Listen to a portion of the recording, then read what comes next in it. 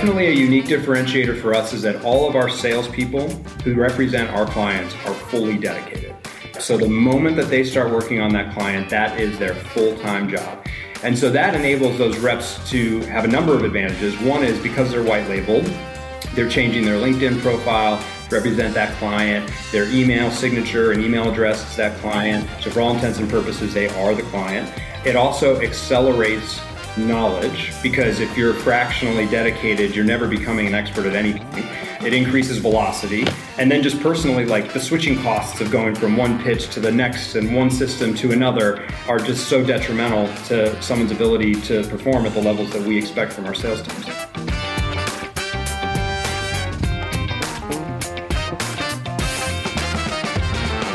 Hi, friends. Welcome to the Sales Enablement Podcast. I'm your host, Andy Paul. Now, that was Jaron Vosberg. Jaron is the Vice President of Sales at JumpCrew.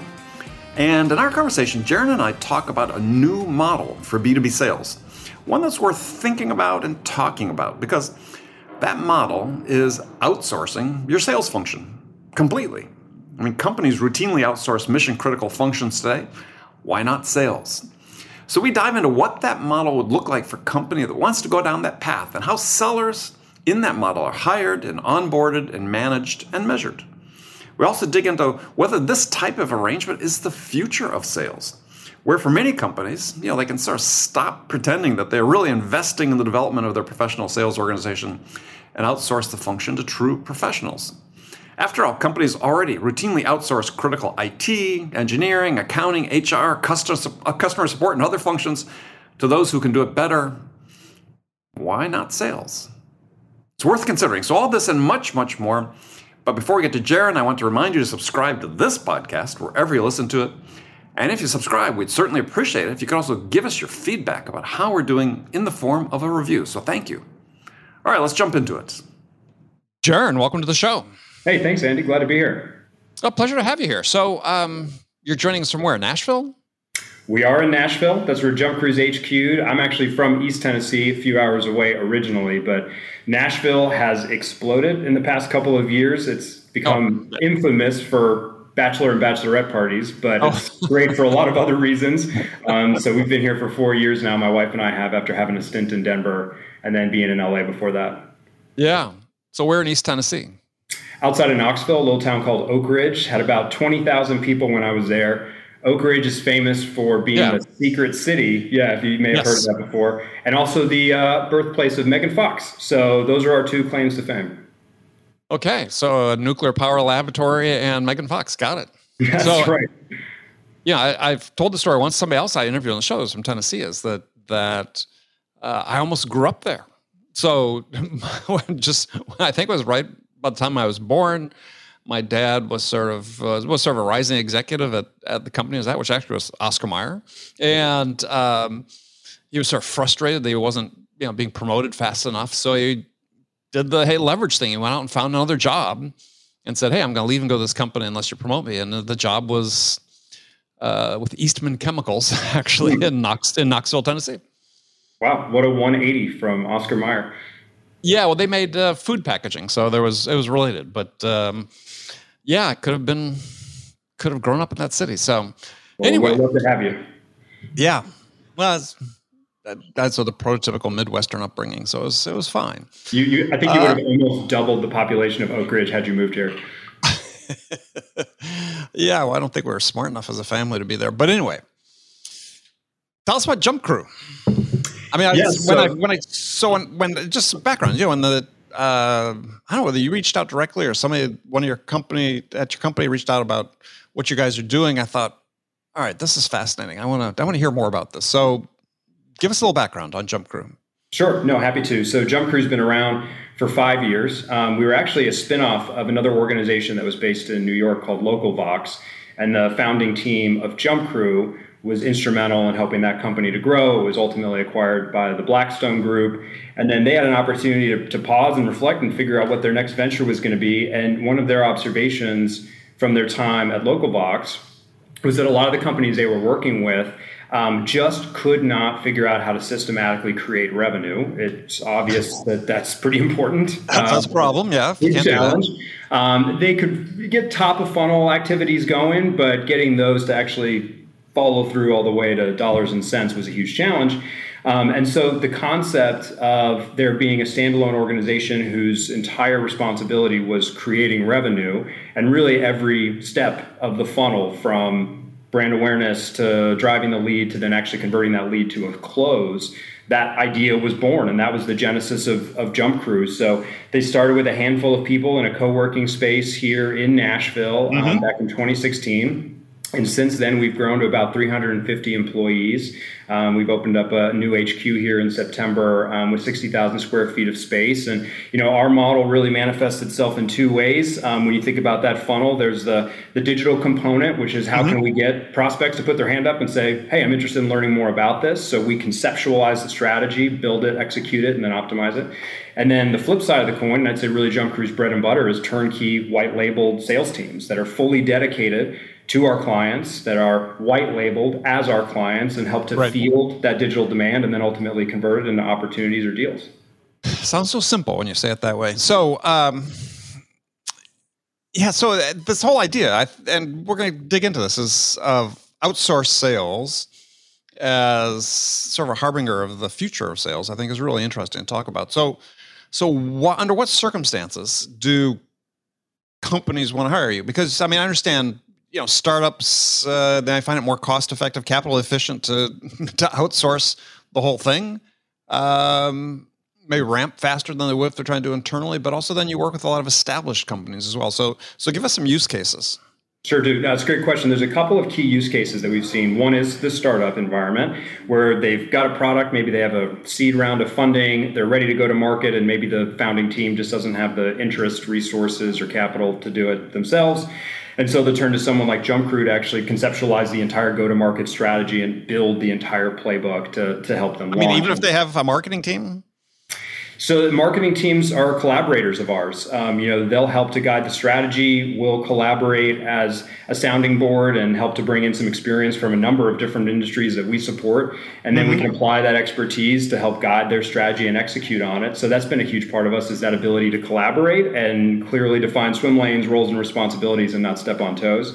So that's definitely a use case. Jump Crew's model being really that integrated digital and sales component has definitely been a huge differentiator for us. And so companies at that stage need both for sure. And so we can plug and play there. Another use case is companies that have product market fit, have sold their product before, have seen some things that are working well, but know that there's opportunity that they're not capitalizing on, and maybe just aren't sure exactly how to capitalize on that opportunity. So that's a really great place for us to plug in. They usually have key resources already allocated to taking care of one responsibility or another discipline, but they turn to Jump Crew to say, hey, we've got all these leads sitting in this bucket and they're collecting dust, or this legislation just passed and we want to capitalize on such opportunity, but we can't hire fast enough. So they'll use us in that scenario. And I'd say the other, and kind of these are broad, but the other would probably be when they've got something that they know is just working really well and they just got to pour gasoline on the fire. And so they need somebody who's got the infrastructure in place, the technology, personnel, leadership experience to actually go in, take a playbook that they know is working, execute on that playbook with velocity, and then inevitably learn pretty quickly about how to fine tune it and make it work even better. Yeah, well, it's interesting. So in that last scenario, you're talking about describing a situation where you're coming in as an adjunct to an existing sales team. I was wondering how that works out from I don't know, human nature is such that people get a little territorial. And I'm just wondering what your experience has been with that. Definitely. I have that conversation all the time. I'm a salesperson at heart, and territorial is a good word for it. Like, I want to close my business. I don't want anyone getting in my business. That's right. So I like to think about it and how can we be supporting your current sales team. So oftentimes my recommendation will be for us to start in more of an SDR capacity so that we can be building pipeline for account executives, because any account executive isn't going to complain if they're getting more qualified opportunities thrown over the wall. That creates a pretty strong relationship from day one. The other is if we're responsible for more of a closing role, I like to clearly define either geographic territories, and then that way reps don't think, well, hey, I'm working the Southwest and now people are in my territory. Let's literally define it geographically. And then the other is in untapped opportunities in the market, those are oftentimes not yet communicated to the sales team. And so sales leaders may say, I got to keep my AEs focused on what's working. I don't want to distract them by introducing this new opportunity that we as the organization have identified. So let's go to someone like Jump Crew and let them loose to go actually pull the curtain back and see what we can do here while my AEs focus on hitting their current goals. Interesting. So do companies ever, contract you like on a permanent basis, or is this like always sort of a transitional role at some point? Some companies just say, look, we're never going to have a sales team and this is great. As long as these guys are producing, that's fine. Definitely. Yeah. I'd say permanent is a good way to think about it. We are a long-term partner. We are not a for-hire mercenary contract work that'll do just a couple of months and then we're out. We're definitely in it for the long haul. I would say that there are some scenarios in which founder has no interest in building out their own sales team and has just decided from day one, I'm just going to enlist a team like Jump Crew to just be my revenue engine. I can think of a couple of examples where from the jump, single founder said, I want you for both the marketing component and sales, and we've been with them for over 2.5 years. So that happens a lot. That permanence of working is really our goal long-term, because inevitably we're only going to identify more opportunities where Jump Crew can step in and help to build momentum. Yeah. Interesting. I can see all sorts of, I imagine those, well, let me ask the question. And so in those scenarios, is there often a VP of sales in place? And if so, what happens to them? Yeah, in those scenarios, probably not. If we're going to be the whole kit and caboodle, chances are pretty good you've got a couple founders with great tech that are ready to rock and roll. But I'd say other than that scenario, that use case, we're usually talking to VPs of sales. That's usually our point of contact when we're exploring new partnerships. And their ultimate responsibility is putting dollars on the board. And if they feel that Jump Crew can help them do that more effectively than the resources or time that they have on their own, then we plug and play pretty well. Interesting. Well, so it really comes down to, it seemed to me as I was looking at what you were doing and reading up and researching it, is that, and I always felt this was the case in my sales consulting business, when I was doing this more regularly back a few years ago, was qualifying the client. Because lots of people need help in sales, but no product market fit, the product doesn't live up to expectations, whatever. I could go down a list of things. So how do you qualify your clients in those regards? What's your due diligence, I guess? That has evolved so much over the past couple of years, because I've been at Jump Crew for 4 years now. So, I've been here since we would have sold to a chair if it would sign my contract, and we wouldn't have really thought much about it. But now... Typical small company arc, yes. Yeah, exactly. But now, we're getting to the point over the past couple of years where we have to be really particular about who we work with for a number of reasons. One, so that we can actually do what we said we were going to do and do it effectively. We're allocating a lot of personnel, time, and resources to these accounts. And so we got to make sure that there's a really good fit there. So my team's job is, I'd say, equal parts selling and equal parts just pure qualification, making sure that we're connecting the right dots. And so there's some criteria that we're looking for. I'd be lying if I said that if you've never sold your product before, that Jump Crew's the best fit in the world, unless we're setting very conservative expectations about what we think is going to happen. This is not a flip the light switch on and everything works. Any sales leader knows that. Like, we're more so the team that's going to figure out what problems we have to solve.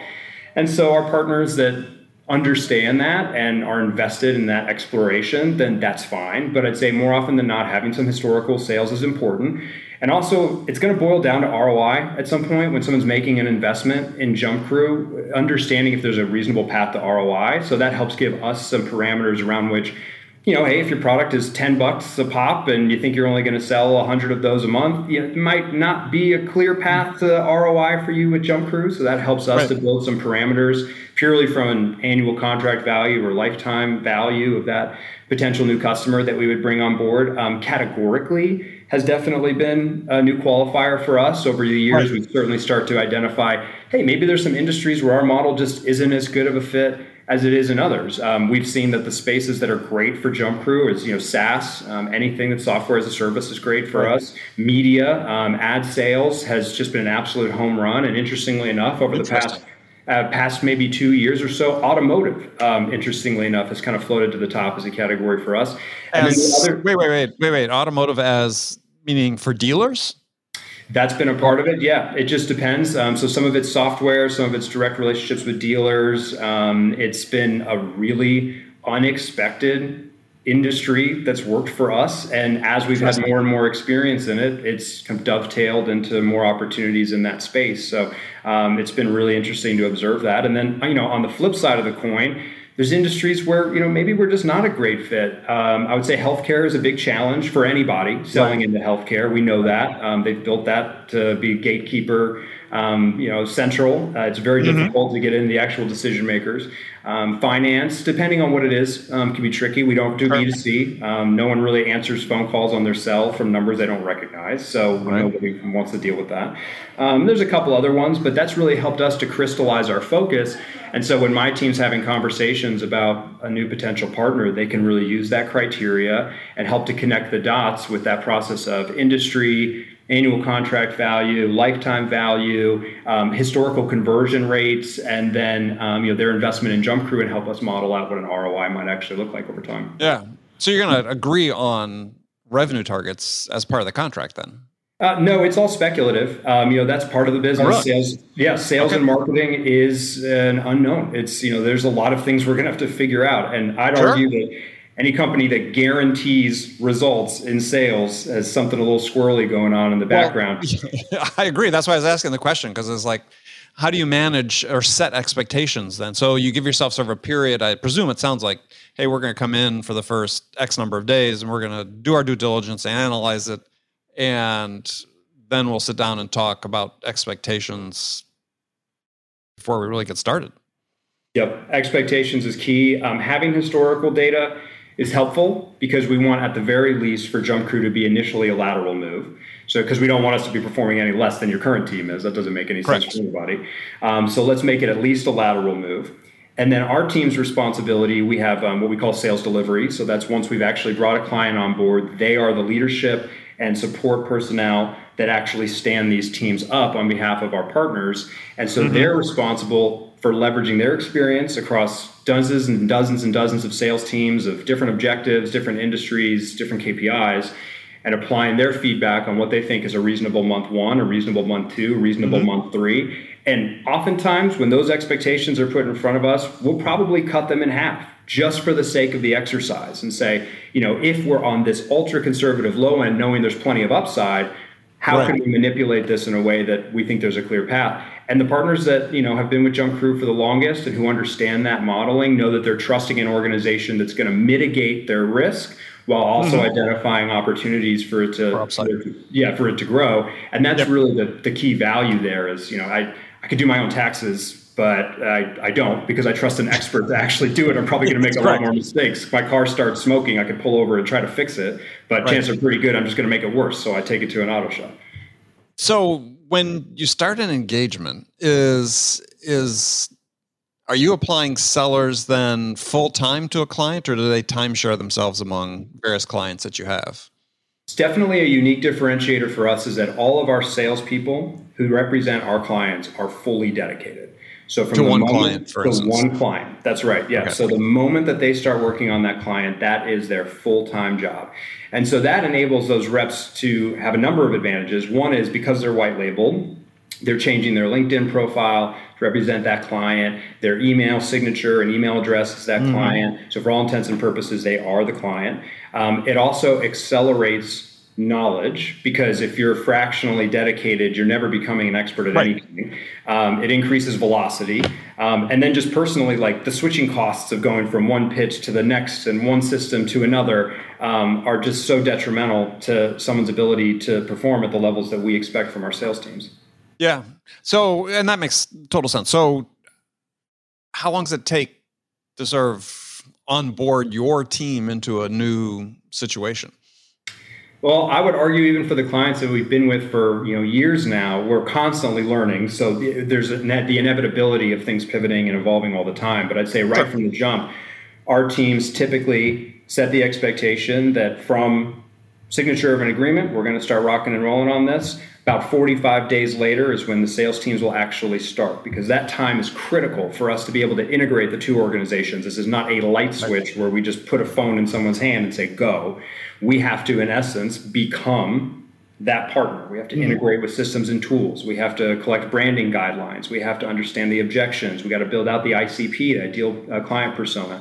So that work takes time. And so during those 45 days or so, our teams are conducting individual breakout sessions that are designed deliberately to focus on each of those disciplines, from operations to paid media. What type of support are these reps going to actually have? Are they doing solely cold outbound, or are they fielding warm inbound leads? How does the pitch change in those two different scenarios? We're building out sales scripts and cadences in the tools that we're using. We're building comp plans and expectations for KPIs and quotas. And so it takes a little bit of time. We jokingly call our onboarding process the hardest working honeymoon you're ever going to have, because it's not easy. If it was easy, everybody would be doing it. So I know you know. Yeah, well, but the thing that's really interesting about that is when you think about it, you say, okay, we're going to do 45 days, 45 days from signature. It's like, if you could do that, and all you do this repeatedly with all your different clients, you think about companies that aren't outsourcing, building and scaling their own teams that just get stuck, right? And it's like chapter and verse of companies that can't get their shit together in 45 days to do substantially less than that. So it's almost like, wow, wouldn't it be cool to bring somebody in just to do this part for us?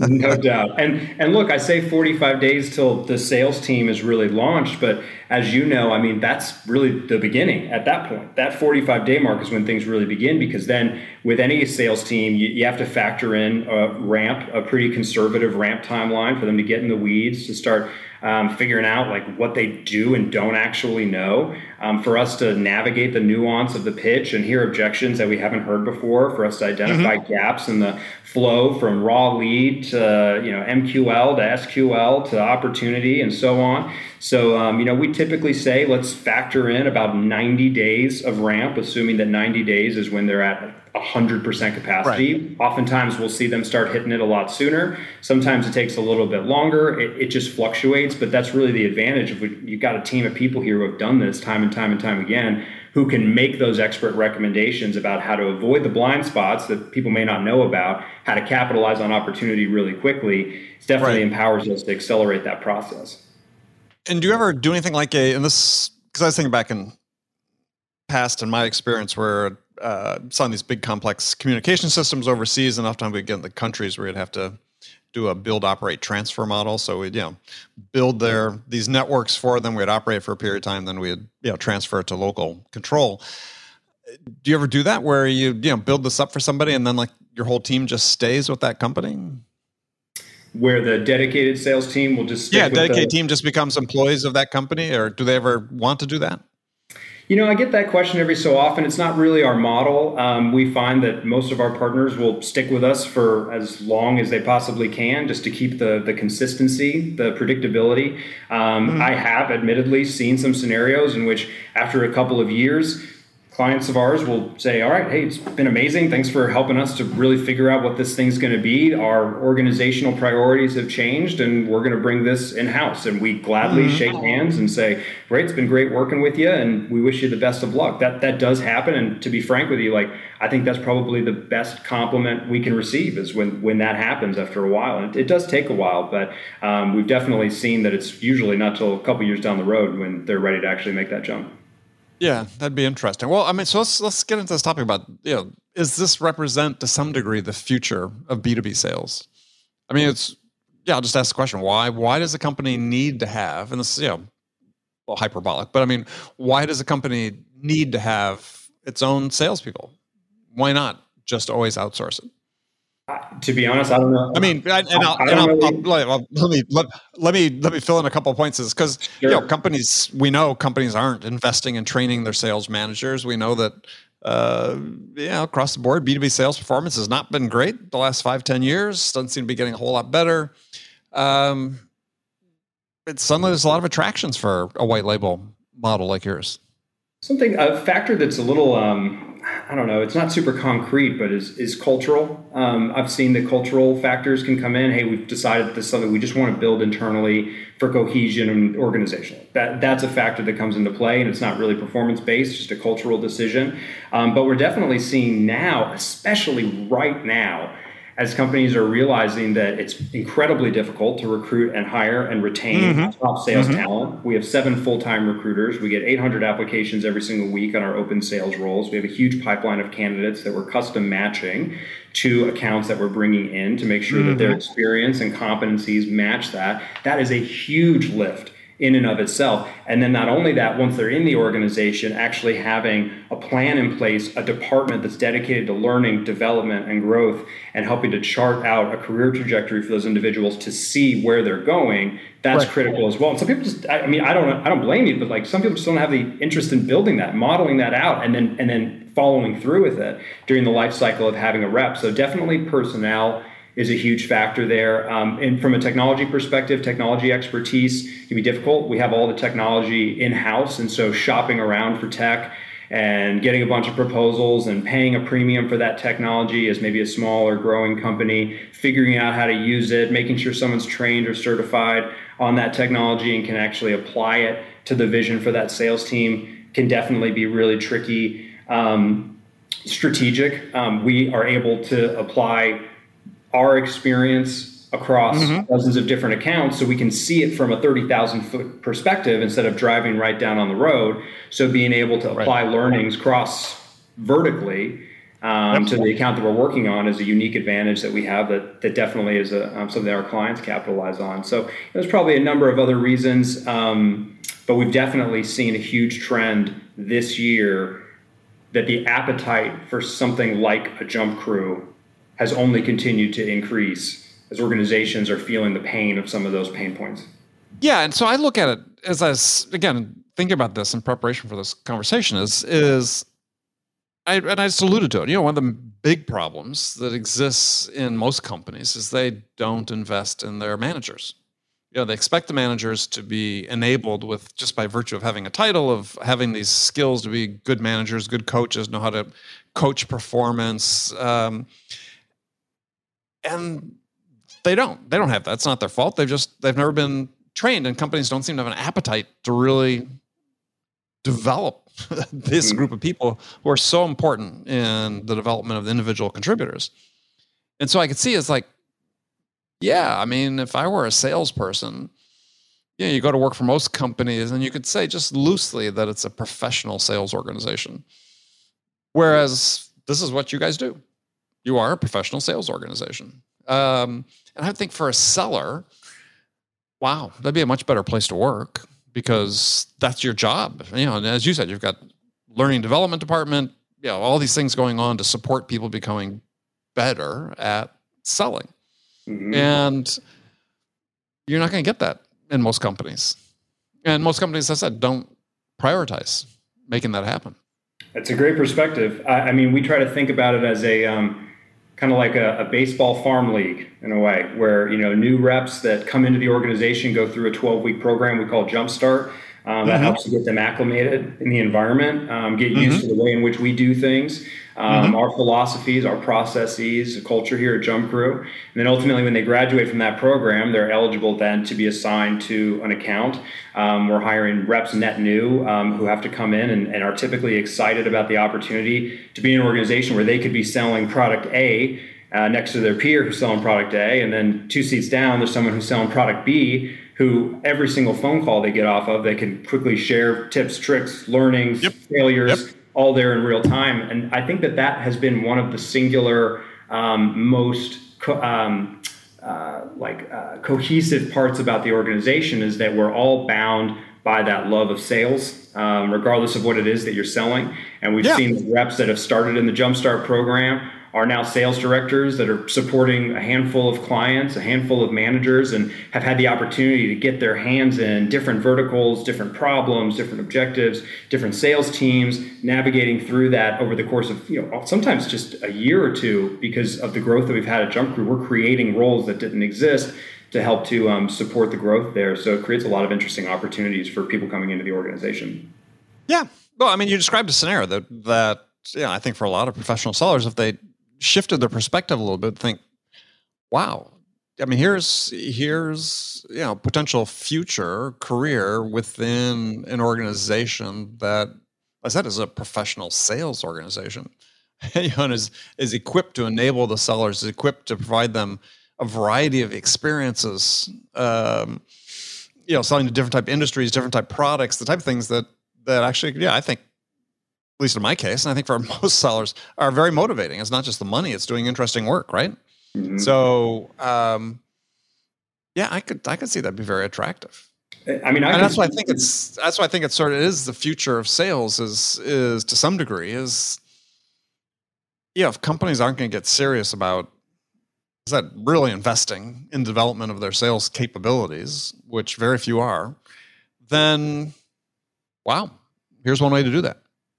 I can speak from my own experience too, Andy. When I started at Jump Crew, I had never had a traditional sales role. I had never had a quota-bearing, KPI-measured sales role. Mm-hmm. And so that was really intimidating to me to now be a frontline salesperson, selling Jump Crew, working in Salesforce, having KPIs, having a quota. That was all new. And that was in October of 2017. By mm-hmm. July of 2018, I had the opportunity to move and become a manager of a household name account. And I had obviously only barely had a year of sales experience under my belt, but I was fortunate that they thought I was ready to take this on. I certainly didn't think I was ready. I was terrified. But you're kind of thrust into that environment where you learn by way of being thrown into the fire, literally trial by fire. And that's really exciting for reps that are looking for something that offers more of a unique experience for salespeople. And, like every organization, we've certainly had to adjust in the COVID world. And, we have reps now that a lot of which are in Nashville. I'd say about 65% of our dedicated mm-hmm. sales reps are here in Nashville, many of whom we are fortunate enough to have come into the office Tuesdays through Thursdays for the most part. But we obviously have remote work as well during the week. And the other 35% or so are remote workers that are all across the United States, but are part of the Jump Crew ecosystem. So it's almost like we're slowly moving into this world where Jump Crew could become this global sales community. And it's something we've definitely talked about as the vision for the future. So here's a question for you do you pay commission? We sure do. Yep. All of our reps have base plus commission. And they're all on the same plan, regardless of which client they work for? Plans are different on client-by-client basis. The OTE usually lands in about the exact same place, depending on seniority, experience, and the position. But every account is a little unique, and that's one of the challenges we certainly have. But something that we've gotten better at navigating is every time we bring in a new partner, we're essentially creating a new startup within Jump Crew, and we're just doing this time and time and time and time again. So that muscle memory of we're at ground zero, and now we need to build this thing out is definitely a huge value add for working with Jump Crew. And for us, it creates new challenges, but new learnings very quickly, where we're creating a custom game plan basically on a weekly basis. Well, I asked the question because certainly there's a lot of conversation that's taking place increasingly online about rep compensation, seller compensation. And you're sort of describing a scenario, at least, I know there's more nuance to it, but at least on the top level, that says, look, we're creating this organization where we truly are enabling these sellers, and because we are this professional sales organization, and their maybe commission isn't the motivator to want to work here anymore, and we're going to make sure people are well paid for the work they're doing, but they're not succeeding on their own. Mm-hmm. Yeah, I think you hit on something too there, which really goes back to our model, which is, I described the balance of the digital side of Jump Crew's business mm-hmm. and the sales side, but really there's no sides. They're one and the same, because when I explain what Jump Crew does, you can think about it as, dedicated sales departments and all of the elements that are needed to make that sales department successful. And so as opposed to throwing a new salesperson the phone and saying go, and them being expected to hit their quota, we're constantly asking those questions around what kind of paid media support do they have? Do they have collateral, case studies, testimonials, ebooks, white papers, blog posts? What am I going to use in my toolkit to sell? Operationally, how am I going to navigate through my CRM? How am I going to track lead stages? How do I create an opportunity? What contract tool am I using? So all of those questions, nuances, problems are all the things that you have to factor in when you're going to make a sales team successful. And you can't just say, well, I hired a great rep and they're just going to go and they're going to make commission and they're going to be happy. No, that's not the way that it works. Yeah. Well, it gets back to the question. If depending how I don't want to say how well enabled, because I give an example. Is back in some startups I worked on, until we really had a repeatable process, sellers didn't get paid commission because, hey, it took a village to sell everything, right? And it's not that they weren't good reps, but it just took a village till everybody sort of figured it out. So we always had this period where sometimes it was 2 years, 3 years, depending on the type of deals we were selling and so on, where people got very well compensated, but a salary and some bonus. But I think, I don't know, just my gut says we're going to see more evolution toward that in sales.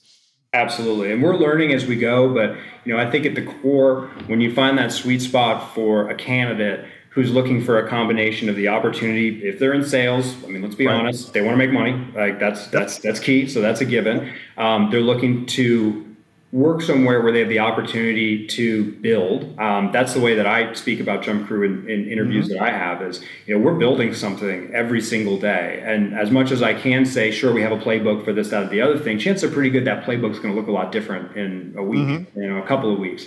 So having the stomach to evolve and change and see the pieces slowly coming together, that mindset is critical here. So we look for people like that. And then we talk about a sales culture. It's definitely something that's been a huge priority for us, somewhere where you can be humble enough to know that you're not going to knock it out of the park or to be told that you could do things better. I know I hate hearing myself back on sales calls. I always hated it, but that's critical to our ability to coach and evolve individual reps. So iron sharpens iron, and Jump Crew is certainly the place to do that. Excellent. That's very fascinating. I think, as I said, I was researching it, just all sorts of thoughts triggering, because I think we're sort of at an inflection point in sales. We go through this every now and then, and we've been sort of in this, especially in the tech world, SaaS world, we've been sort of down this path for the last 10, 15 years, and it's kind of creaky and taking on water. And we need to rethink how we're doing things. And for some companies, this could be the answer, right? I guess I had other examples. A company I know that's a multi-billion-dollar a year company, revenue-wise, they have no sales function. There's no CRO. There's no VP of sales. They bring people together, not dissimilarly. They bring people together for certain initiatives and campaigns they're doing and things that ultimately become sort of products. But it's sort of oriented around the product, not a sales team, and they're hugely successful for that. They sell massive, massive deals. Nobody in sales. So it's not like there's one solution, right? That's why I'm always fascinated to hear about something like what you're doing and so on, is just to force us to say, okay, think differently about this, because we've been doing it basically the same way for 120 years, and maybe it's time for a change. Mm-hmm. And my team's responsible for new business. We're the ones who have conversations with potential partners of ours, and every single conversation they have, they're deep in the weeds, understanding the problems that different companies are experiencing, things that are working, macro trends that are having a significant impact on businesses. And so every call they have, whether it's a physical product, whether it's software, whether it's something completely different, we've sold things all across the spectrum. My team's responsibility ultimately is to build out that game plan for how these two organizations are going to work together, set the expectations, and draw a clear path to ROI, or at least as clear as it can be in speculative exercise. And so their ability to help navigate those ever-changing waters of what's evolving in the market, they're about as close to it as anybody can be, simply by having those conversations every single day. Yeah. No, great training for those people. No doubt. It really is. Great training for them. Well, I love it. Okay. Well, Jaron, thank you so much for joining me. It's been an absolute pleasure, Andy. Thank you so much. So if people want to connect with you, what's the best way to do that? They can connect with me on LinkedIn. I'm pretty active on there. Sometimes I'll post some silly learnings that we have as we go. I think I just put a post out there relatively recently about how we totally killed pitch decks. We don't use pitch decks anymore. So nice. I post about that stuff every so often. And then you can certainly email me, jvosberg@jumpcrew.com. I'm always responsive there and certainly love to meet, talk, and learn. Yeah, those would be the best two places to grab me. Excellent. All right. Well, thank you so much. Thank you, Andy. Okay, friends, that's it for this episode. First of all, I want to thank you for taking the time to listen. I'm so grateful for your support of this show. And I want to thank my guest, Jaron Vosberg, for sharing his insights with us today. If you enjoyed this episode, please subscribe to this podcast, Sales Enablement with Andy Paul, on iTunes, Spotify, or wherever you listen to podcasts. So thank you. And thank you so much for investing your time with me today. Until next time, I'm your host, Andy Paul. Good selling, everyone.